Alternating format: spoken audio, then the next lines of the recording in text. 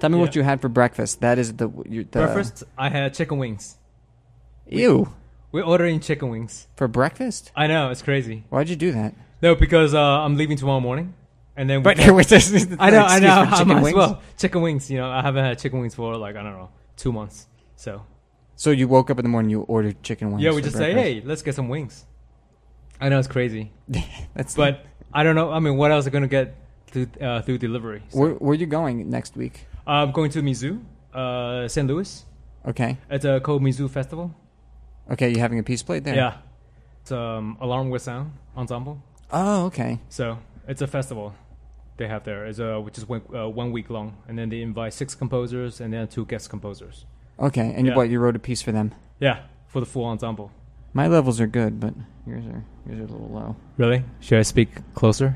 The only thing is this mixer is kind of a piece of shit. No, it's So, okay. Yeah, but Okay. so sometimes you hear a little bit of background noise for this. Sure. Plus we have It'd be a very beautiful view. yeah. Plus we have, and also air conditioning too. Oh, do you want to turn it off? We'll die if we turn it off, though, right? I mean, I can turn it a little bit less. That's fine. Maybe turn a little bit less. Yeah, sure, Yeah. of course. But I mean, are we gonna die? If we start to die, we'll turn it on again. No. Just because like it's hot outside, so. Yeah, I know. That's what I mean. Like, we'll melt. I'm such a nomad with this project. It's been a night. Why? Just traveling because I don't have a studio. Like, Oh, right. Yeah. So I have to travel and No, but go it's to much people's better. You houses. see where they live. You know what their studio is like. or where their friends live. That's which is true, like- yes. Yeah. I'm very lucky. Yeah. Very good friend. Yeah. Okay, so where were you? Where were you just? We're about to start. This is kind of starting. right Okay. now. I went to a festival called Etchings Festival. Okay. It's in southern France. It's only 1 week long, and then I had a piece played there, and it was last week. How did it go? Okay, considering the fact that I finished the piece pretty late, very very late, like a couple days before the first rehearsal. So, Oh, that's not fair. but anyway, it's my bad, but they did the best they could. So, Are they going to play it again? I don't think so. But I mean, I'm gonna get another group to play it again in the future. Where are you originally from? Tell me a little bit about your background. I was born in Taiwan. Taichung, Taiwan is a small city in Taiwan. I mean, it's not that small, but it's a very small country anyway. So, my parents are musicians. My dad is a violinist. My mom's a cellist. So I'm destined to do music.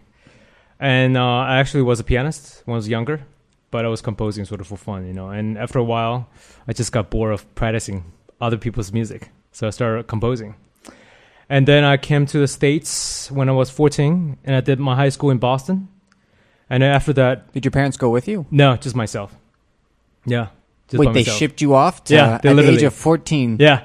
They just put you on a plane, one-way ticket. And I didn't speak any English. I knew like, I don't know, 4 or 5 words. Yeah. Was this your decision? Was this their decision? Half and half. Because in Taiwan, you have to go to military.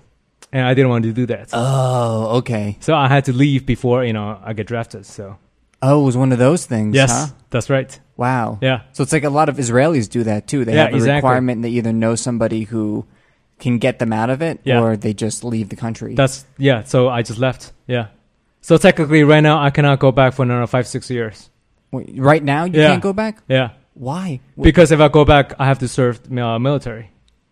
Oh, my God. And then they have to wait until you are 36 or 37. So that, they say, oh, you're too old to go to the military. So Oh, what? Holy shit. Yeah. Okay. So, what? That's nuts. that's funny. This is the most interesting beginning ever. I know. Okay.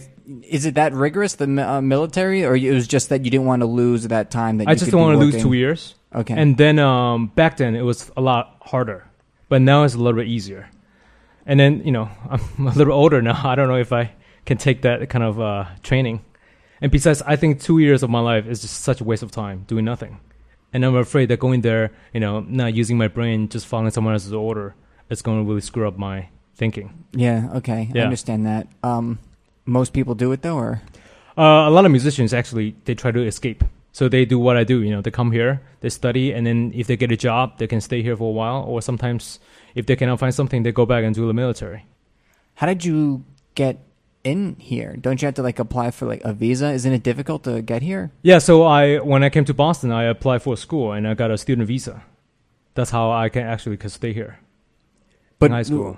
But you applied for what, like public school? It's an arts school in Boston. Okay. And then, because, it's just for artists, music and dancers and, other things. Do you ever see did you not see your parents for a long time? Yeah. I don't see them very often, yeah. Or sometimes they have to fly, but it's very expensive. So I usually go back maybe, I don't know, maybe 2-3 years. Not very often. God, that is brutal. Yeah, it's pretty hard.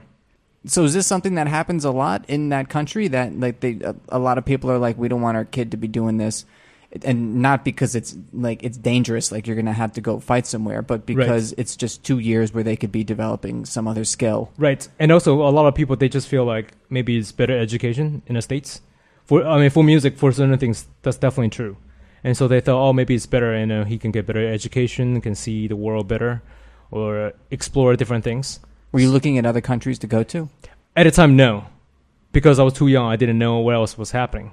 And also my parents always thought that the States, it's a much better place for music. But now I think back, I don't know if I would have chose States to do music. What would you have rather done? I don't know, maybe go to France or go to Germany or something. Because now I'm more interested in their music. I'm not so interested in American music. Okay. But back then I didn't know anything, so. And it wasn't even like your parents were just like, you're not doing it. Yeah, they didn't know, right? And then they said, well, the States, and it seems a good place, and they also have some friends here, so they thought, maybe that's easier. This is bizarre. The logistics of this is amazing. Where did you stay when you were here? So it was a boarding school, thank God. Okay. So I just live on campus. There's a dormitory, and which is good because that's how I learn English. Because I gotta hang out with my friends, right? Yeah. So I gotta learn how to speak English. And you were just the sophomore. Wow. Okay, so you do that, and it's an art school. What's this art school like? It's a lot of musicians, a lot of artists, which is good. But not just musicians, like visual artists. Yeah, visual artists, dancers, theaters, actors, and writers. So, which is actually a very, very nice campus. It's a very nice environment because you hang out with all artists, so they understand what you're going through. And actually, a lot of people are from other countries. So actually, everybody lives on campus. Nobody's from there. So everybody feels like, we are a part of family, which I thought was a very, very nice idea. Everybody's away from their parents, away from their friends. Just you for a different reason. Yeah, right? Me for a different reason, yeah. All right, and then you do that, and then what? You go to... So I went to, I did my undergrad at Juilliard, and so I just moved to New York, and then I've been in New York ever since 2001. Do you only have an undergraduate degree? No. So I did undergrad, my master's, and my DMA at Juilliard. Wow, why did you stay there for so long? Because at the time I really liked my teacher. I love my teacher, and it's a very good school for certain reasons. Not everything I like, but okay, give me the reasons why it's a good school. Because as a composer, I can say that I get the best performers for my music.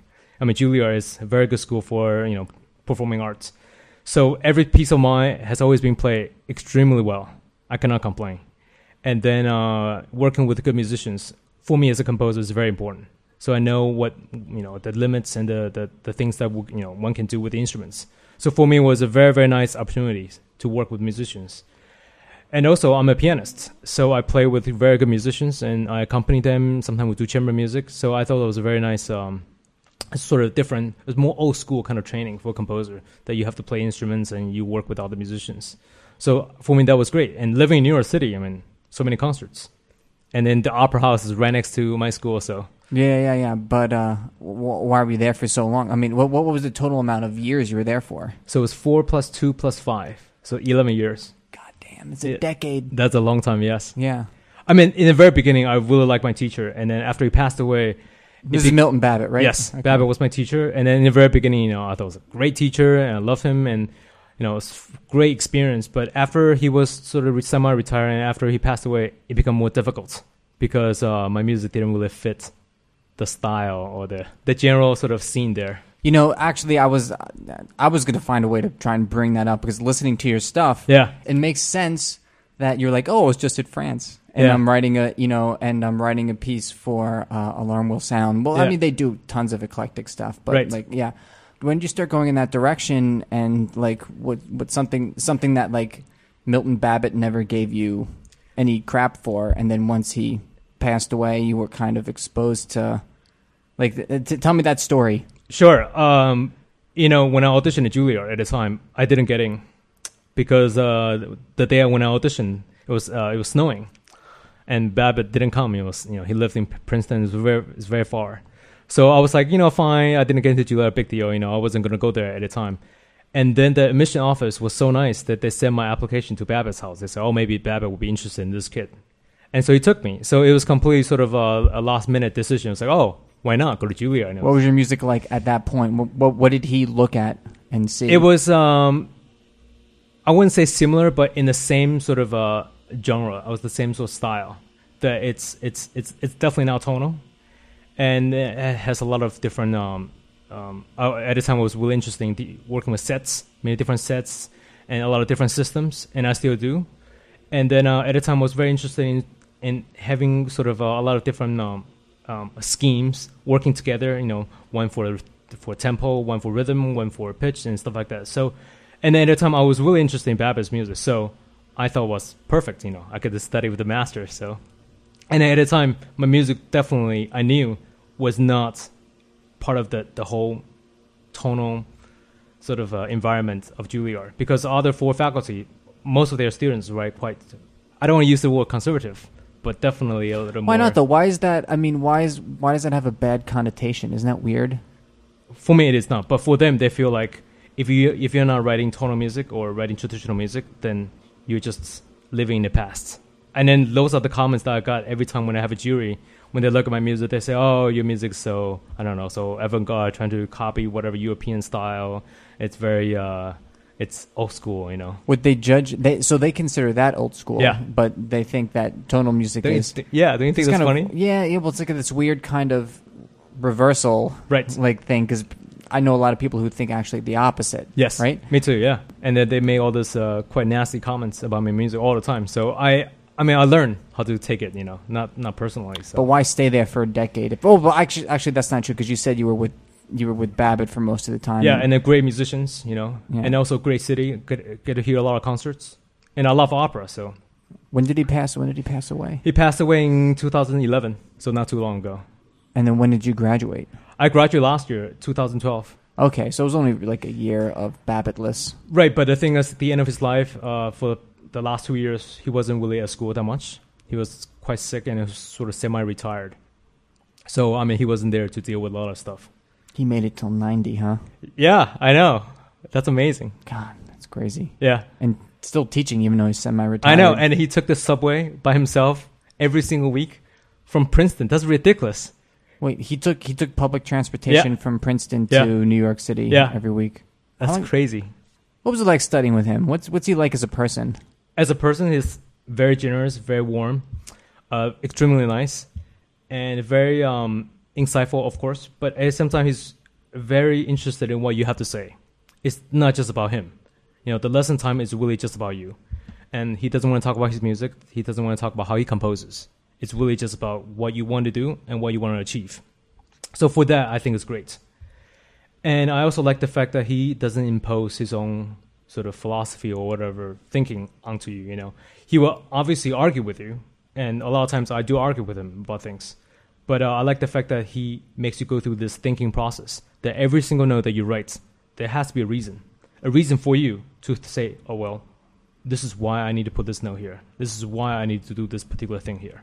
So I kind of like that. Sometimes it could get very overwhelming, but I do like the fact that he got me to this idea of thinking about my music, thinking how I should compose my music. But that rigor that you're talking about is his philosophy, isn't it? Like It's not like maybe doing crazy set theory for every parameter, you know, is his specific take on it. But that type of rigor in composition is kind of also his thinking. Like, would you be able to go up to him and be like, oh, because I don't know, it's a whim, and that's not good enough for him? No, sometimes he said that's fine. But the thing is, it's true, that thinking is very much like him, but the reasons behind it is completely different. See, the reason for him to do certain notes, he has his own reason, but it could be completely different from my reason, and that's okay with him, as long as he feels like you thought it through from the very beginning to the end. Give me an example of a lesson then with him. Well, I remember there was a piece what I was writing, and then I got stuck in the middle, and I was like, well, I don't know what to do. And then he said that, kiddo, I'm not one of those teachers going to tell you how you're going to write your next bar. I'm not one of those teachers going to tell you and say, you got to fix that note. He doesn't do that. He has never done that in my music. We just talk about what I was thinking, up to that point, and what some of my ideas following that moment. And just by talking to him, he has very insightful thing to say. He said, oh, that idea is interesting. You never really developed that idea. Or maybe this place, that thing is, it seems to suggest a lot of different ideas, but maybe you can think about that. And I just feel like, he's constantly suggesting ideas from my own ideas instead of from him, which I like that, But you have to give me a more concrete example then. I like to get like nitty gritty and nerdy. Right. So like. Right. Because I remember that at that piece, that moment I was like, this is a moment I feel like I need to change to a different character or a different section or whatever. So maybe I should write something completely different. And he was like, wait a minute, why are you doing this? Is it because you got stuck? You feel like you have to get out by doing something new? And I go, that's true. I never thought of it, And he said, well, let's go back and talk about how you got there. And I say, well, this particular thing happening and, this particular, I don't know, at a time, I don't remember, I don't know, maybe a melody or something, some sort of harmonic progression. And I thought it was very interesting, but I didn't know what to do after that. And he said, well, then, you shouldn't run away from your problems. You should think about how you can solve it instead of like always bringing new ideas and just go from there and there, which I thought was a very interesting idea. It's just like, instead of sort of just jump, but really digging and sort of find your way out in a very limited box. So did you end up changing it to a new section, or you kept with the idea? I kept with the idea, and I thought it was a good idea. Okay, so you're studying with him, and you said at the very beginning, it almost sounded very Babbitt-like, where you were like, okay, attaching set theory and other types of specific parameters. Right. When did it start moving to what people are about to hear? Well, I thought it was actually one of the best things ever happened to me because I don't know when, but we started having more arguments in a very, very healthy way, One of the things I do not like about his music, well, many things. I shouldn't say many things, but some of the things. One is harmony, and the other is form and structure and drama. About Babbitt's music. Yes, and also his thinking. And then I think that because all these things that I didn't like about his teaching or his music, that really helped me to figure out my own language. How am I going to deal with harmony? How am I going to deal with structure and drama? And those are things I'm sure he thought about them, but he thought of them in a very different way. Things that I couldn't connect to, I'm sure that he has a reason for it, but for me, it's not enough. Well, his reason is that he's old. The type of music that was being written, the type of sounds that he was surrounded by, what was going on in the world at that time, what he was exposed to, probably didn't lead him to that thinking. Right. And meanwhile, you're on the internet, you know, and you click on a, I'm coming up with any random avant-garde composer like a Sharino Link, and you're like, oh, Jesus. It's great music, yeah. And then, but on that end, I must say that he is not very interested in the younger generation of composers. I'm not talking about my generation, but I'm talking about generations younger than him. He's just not interested. Like people who would be in their 50s and 60s now. Yeah, one time I talked about Ferneyhoug's music, and he wasn't that crazy about it. I don't know why. I thought that he would be like, oh, wow, this guy's doing something interesting. No, he never said anything interesting. He just didn't like that kind of music. And then when I talk about, Mariah's music, spectral music with him, he wasn't interesting either. I mean, we can still talk about it, but he just doesn't care for it. Wow. Yeah. Okay, anyway, so you understood what you appreciated about his music, but there were some other things that were missing from it. What were those things again? So, like, basically how you deal with harmony, how you deal with drama, structure, or form. And third is color.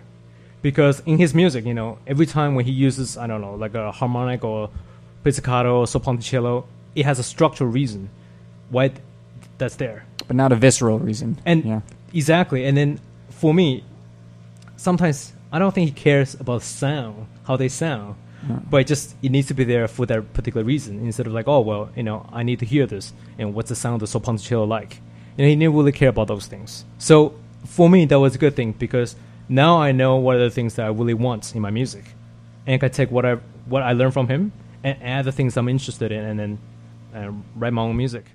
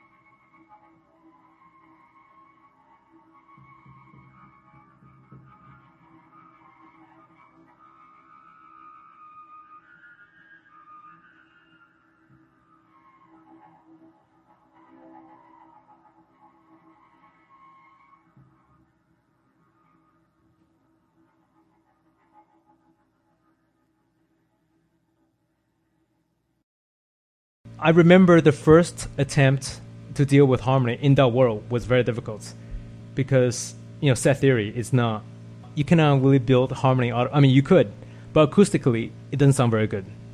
So I look at what Carter was doing, and what Carter was composing. He was using all this 12 note sets as harmonies, and then but he voiced them in a very beautiful way.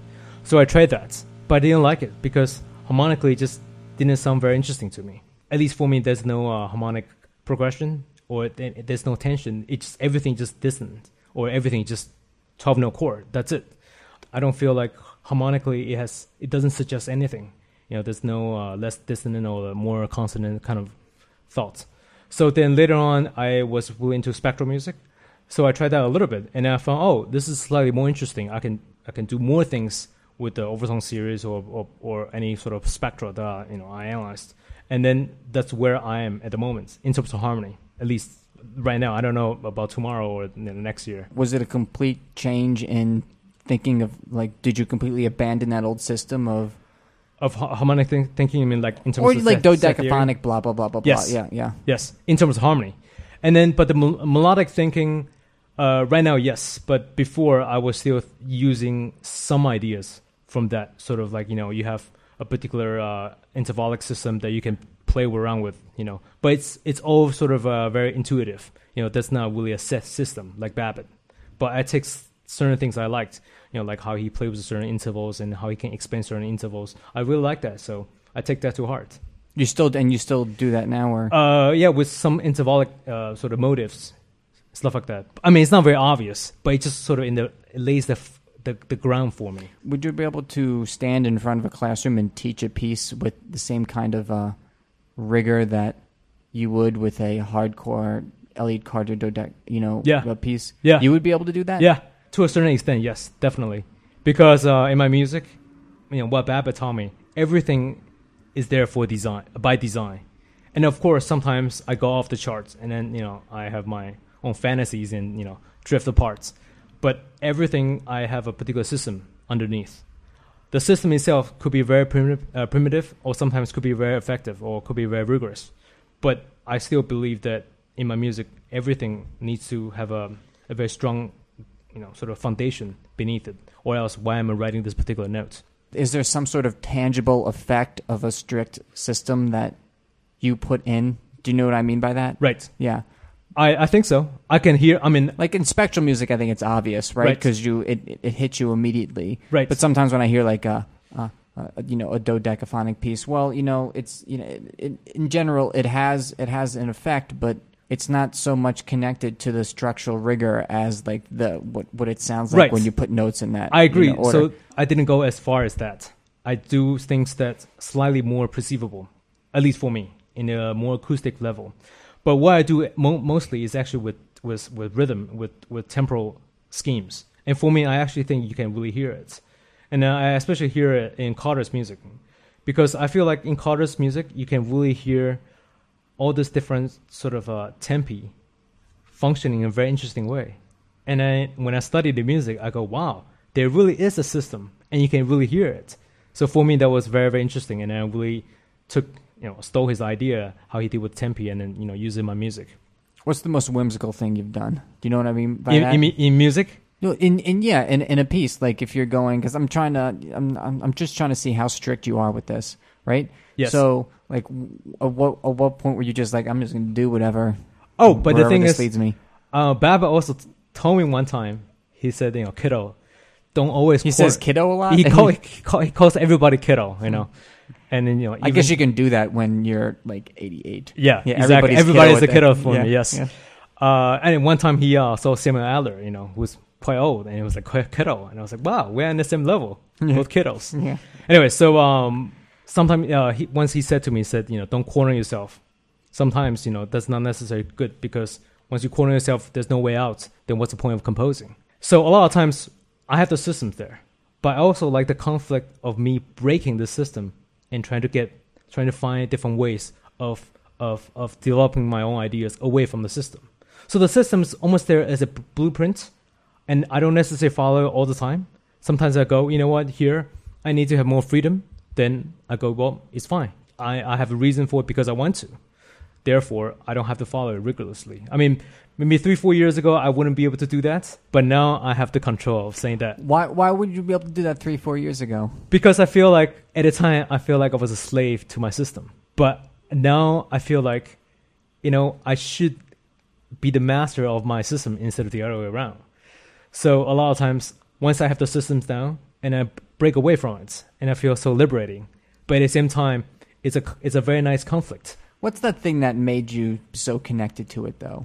To a system? Yeah. Like what? And I'm not talking like in your own head. Why up till 4 years ago were you like, I have to be so loyal to this?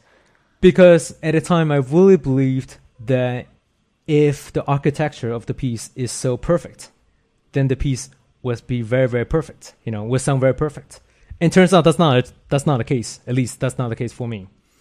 And also, I didn't like the process of composing, following a very, very strict system. I feel like now I'm just doing crossword puzzle, telling me that, I got four boxes, got to fill in the letters. For me, that's not composing. It's not fun at all. And I feel like I got to create something so that I will really enjoy the process of composing and composing something I like. Did you start becoming dissatisfied with the pieces? Like, I don't like the way that sounds, but I felt like I had to do those notes. Yes, and now I don't like it. And why did I feel like I had to do that? Exactly, and I feel like I was in a prison. Yeah, but I feel like maybe that's not. I shouldn't do that. Actually, one of the best lessons I ever had in my life is that I got to spend 3 months in Paul Soccer Foundation. So in Basel? In Basel, yes. Yeah, I've been there. It's a beautiful city. Yeah, but the Paul Soccer Foundation is like. Do you remember like when you were a kid, you going to a candy store? That's how I felt when I went into the building. And you see the manuscripts there. It's astonishing. Everybody I admire is there. I mean, all the 20th century, 21st century ones. And then I felt like that was the greatest composition lesson because every single day I study another person's sketch and I see how they compose and how, they I don't know, they design some sort of system and then they break away from it. And I felt, you know what, they do it. I can do it, of course. Okay, yeah. So do you think you'll end up, are you there or are you in the middle of a process of breaking away from it even more? Do you think you'll end up in a place where you're not dependent on it, or do you think it'll always be there because it was so helpful?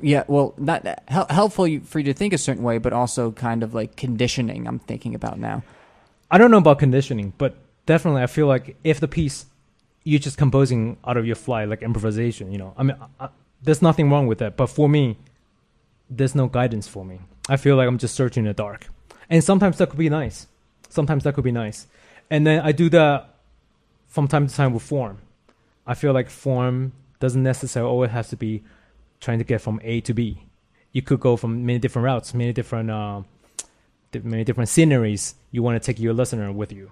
So with form, I don't have a system for that. But for other things, I feel like, if the music suggests to have a certain system, then the system's there. But you realize that I don't design a system before I compose. I compose a little bit, and then I have some ideas.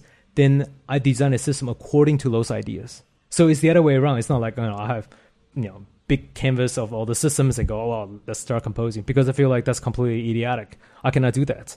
So it's more the other way around, that what the material suggests. And so, maybe I can try this, maybe I can try that.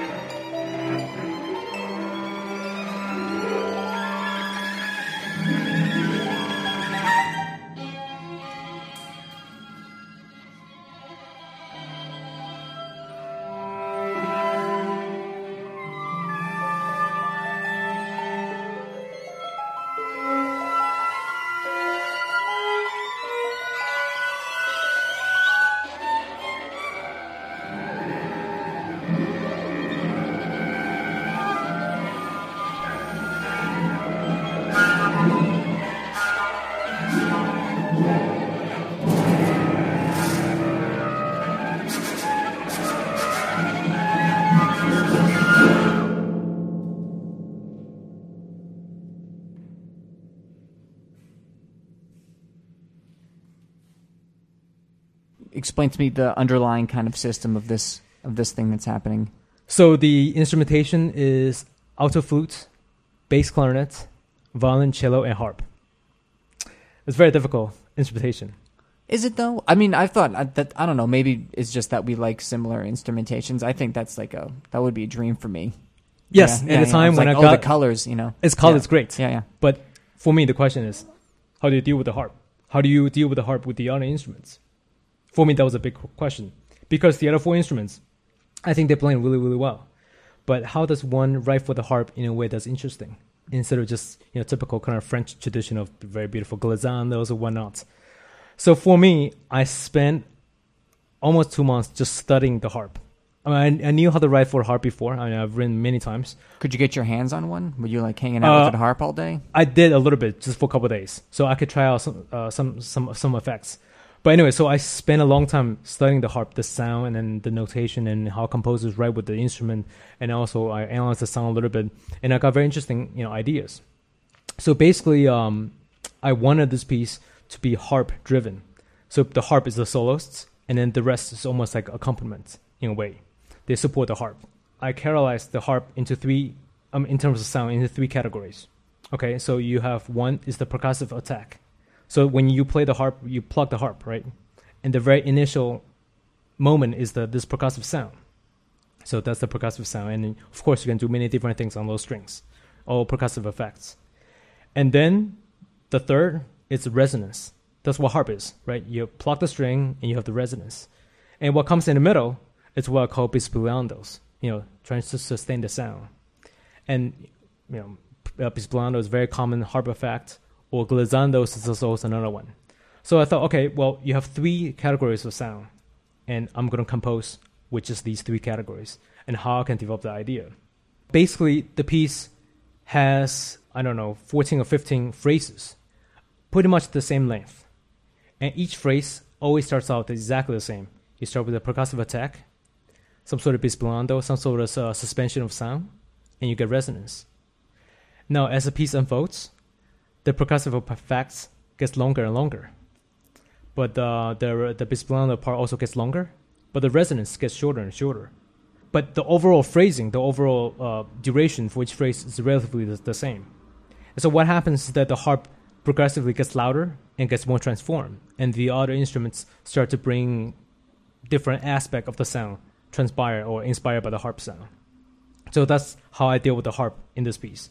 So that's why at the end you get those big glissandos, because I thought, well, how can you make more sound with the harp? Glissandos. And then at the end, the piece ends with big resonance with the entire harp. So this is a narrative piece then? For the harp, yes. And since the other instruments are supporting it kind of like through the whole ensemble. Yes. So it's really a point A to point B. This is what's eventually going on. That's true, yeah. Yeah. Do you always do something like that? Is there always a transformational idea? No.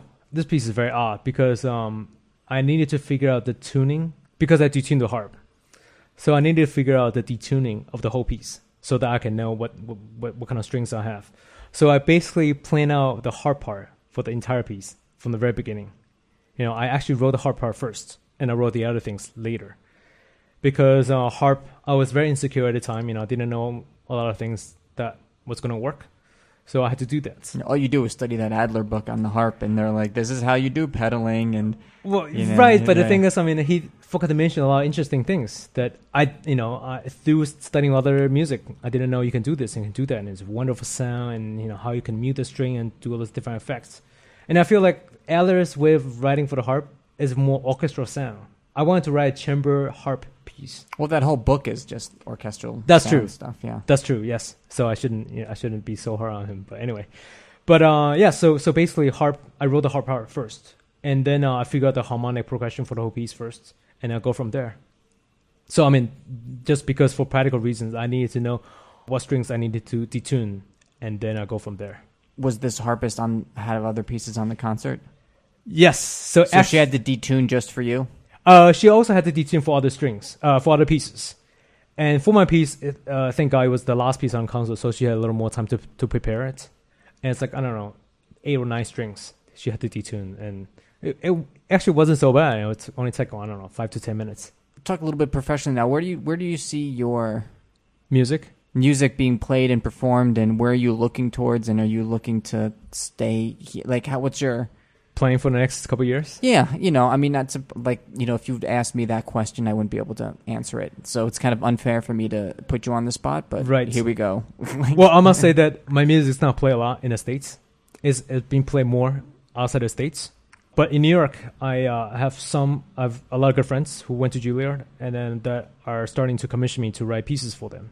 So for me, that's actually great. I got to work with really good musicians and for my friends.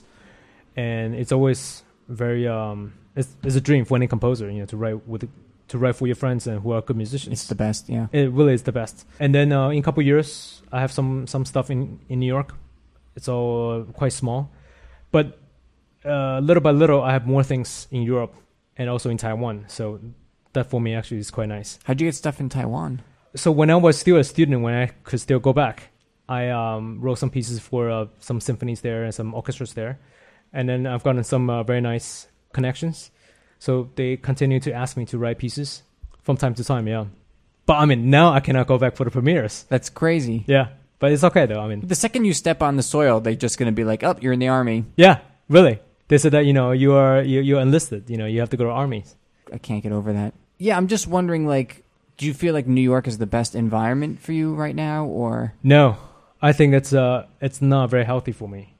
I mean, but the thing is, it's weird because circumstances brought you here, right? And I mean, when I say circumstances, I mean you were 14, was it? Yeah. Who knew? Nobody. You were still pianist at that point, right? Yeah. I mean, I was composing at the time, but I mean, actually, we went to school for composing first, actually. Okay. Yeah. But I mean, New York, I must say that I have a lot of friends here, so that's important, and who are musicians. But in terms of composers, other than some friends, I don't feel connected to the New York scene. I'm not in the New York scene. I'm not necessarily interested in the New York scene. So for me, living in New York, it's actually quite a nightmare for me because there are not that many concerts that I want to go to. And besides, I mean... and plus, it's crazy expensitive. It's crazy expensive. You have 4 roommates. Right, exactly. I mean, it's very expensive to live in a city. And also, I don't know, I don't get that kind of exuberant vibe in terms of music in the city. I don't get that sort of everybody has very similar thoughts, writing interesting music or very similar tastes. I don't get that here. I'm asking you to do something that's a little bit impossible. How would you describe the New York scene? And keep in mind, of course, this is you being subjective. I'm not saying that you're saying any facts, but what does it look like from your, little prism of having performances in France and doing a lot of European avant-garde things? Right. Yeah. I guess New York, you can... I don't know. I mean, all right. I would just say this is how I feel. I think the kind of band can style has dominated sort of the New York scene for a while. And certainly there are interesting composers writing that kind of music, which that's fine with me, but it's just not my thing. And I feel like those composers, they really care about writing music that's extremely popular or heavily influenced by, I don't know, rock or different other genres. Or they really want to give people a happy time, a nice time when they hear the music. Not necessarily a good experience, but just have a nice time. And then the biggest problem I have is that they do not take the audience out of their comfort zone. And I think that's a big scene in their music. I feel like as a composer, if you don't take the audience with you on a journey and out of their comfort zone, then why are you writing music? What do you mean by comfort zone?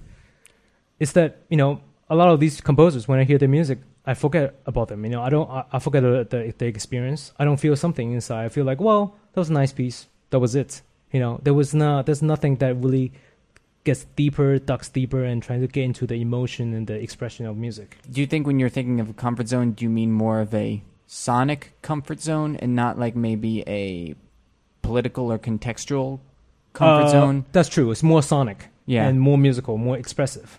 Because I feel like they're so polite with their music, They don't want to offend you. The music they write is sort of, it's very, very nice. It's very, very well done. But for me, well done is not enough for me anymore. I mean, sure, well done, I can do that. But I'm looking for something higher, something more profound, something more personal that really make my voice mean something. Do you mingle with them at all personally? Do you know those guys? A lot of them I went to school with. So sometimes I see them, and sometimes, they are quite successful, which is I'm very happy for them. But I don't necessarily hang out with them, regularly. So, yeah. And the thing is, I really kind of thought your way too, and then I started interviewing them. Yeah. And then it was more of an, okay, this is completely different from what I do, but where they think the push is more of like I said, not that actual like sonic thing, which is what I prefer, and obviously, you just said it also what you prefer, but more of a political and contextual type of pushing that doesn't take the sonic element as that primary parameter where that push is happening. Right. And I learned that from interviewing them, actually. Right. And I was like, oh, now that I know that, I can't judge them in the same way I completely did. agree. Yeah. But also there are composers who want to go out there and get big orchestra commissions, and that's all they do. And then there are some composers who graduated, I've been friends with, that are now big-time composers. And then that's exactly what they're doing, writing orchestra piece after another. And then for me, I just feel like I don't ever want to write the same piece twice. And I don't want to be a machine just turns out commissions after commissions. I feel like if you don't search within yourself with each piece, then every piece is just like a factory. So what's your plan? Right now? Yeah, well, I mean, like, how do you escape that and still be able to earn a living being a composer? Right. Because a lot of those orchestral pieces are, they pay a lot of money and people can live off of them. Right. And that's great that they are able to make their money being a composer. I mean, that's very impressive. Right. Although they do have to become machine-like you were saying. Yeah. What's your plan to... Because you just kind of graduated, right? Yeah, a year ago, yeah. So what's your plan in being able to be a composer? I feel like writing for orchestra music is a thing for the past. I think right now, what I'm interested in is working with large ensembles. For me, that's much more exciting. So that's my goal, to work with a lot of large ensembles. Like Alarm Will Sound. Yes, I mean, this is very bizarre because they don't normally play the kind of music that I write. But this is a great honor. But I also work with other ensembles that are more into the stuff I'm writing. And then I think I'm getting more chances. And then for me, that's great. But in terms of money, so thank God I'm a pianist. So I accompany a school from time to time. So I make some money there. And then I have some students here and there. And then I'm also a copyist. So that's how I make my living. I'm barely surviving, yeah. But I'm happy. I mean, I have so much free time to work on my music. I mean, in New York, then I don't know. I mean, I can do this anywhere. But, I mean, my French is not that good. I can now move to Paris, But then you learn it. I mean, I moved to Berlin. I didn't know any German. And I just sounded like... And you moved to the United States and you didn't know any English. So I mean, in a couple years... Why not do that again? I think I might. And that's my goal, that in a couple years, if I have enough, I don't know, income or something, I'm definitely will want to move to another city, because I do not want to stay in New York longer than I have to. Okay, so you're really kind of done with it. Yes, definitely. Okay. Yeah. I guess after over a decade, then exactly. Yeah. Sense. Yeah. Yeah. You think it would be Paris? I think so. I mean, I like the scene there. I like the lifestyle there. I mean, it's great. It's another expensive city. You know that. Yes, but I'm used to it. It's not like I have to go out to restaurants every single day. So. Well, thank you for doing this. Thank you very much. Yeah.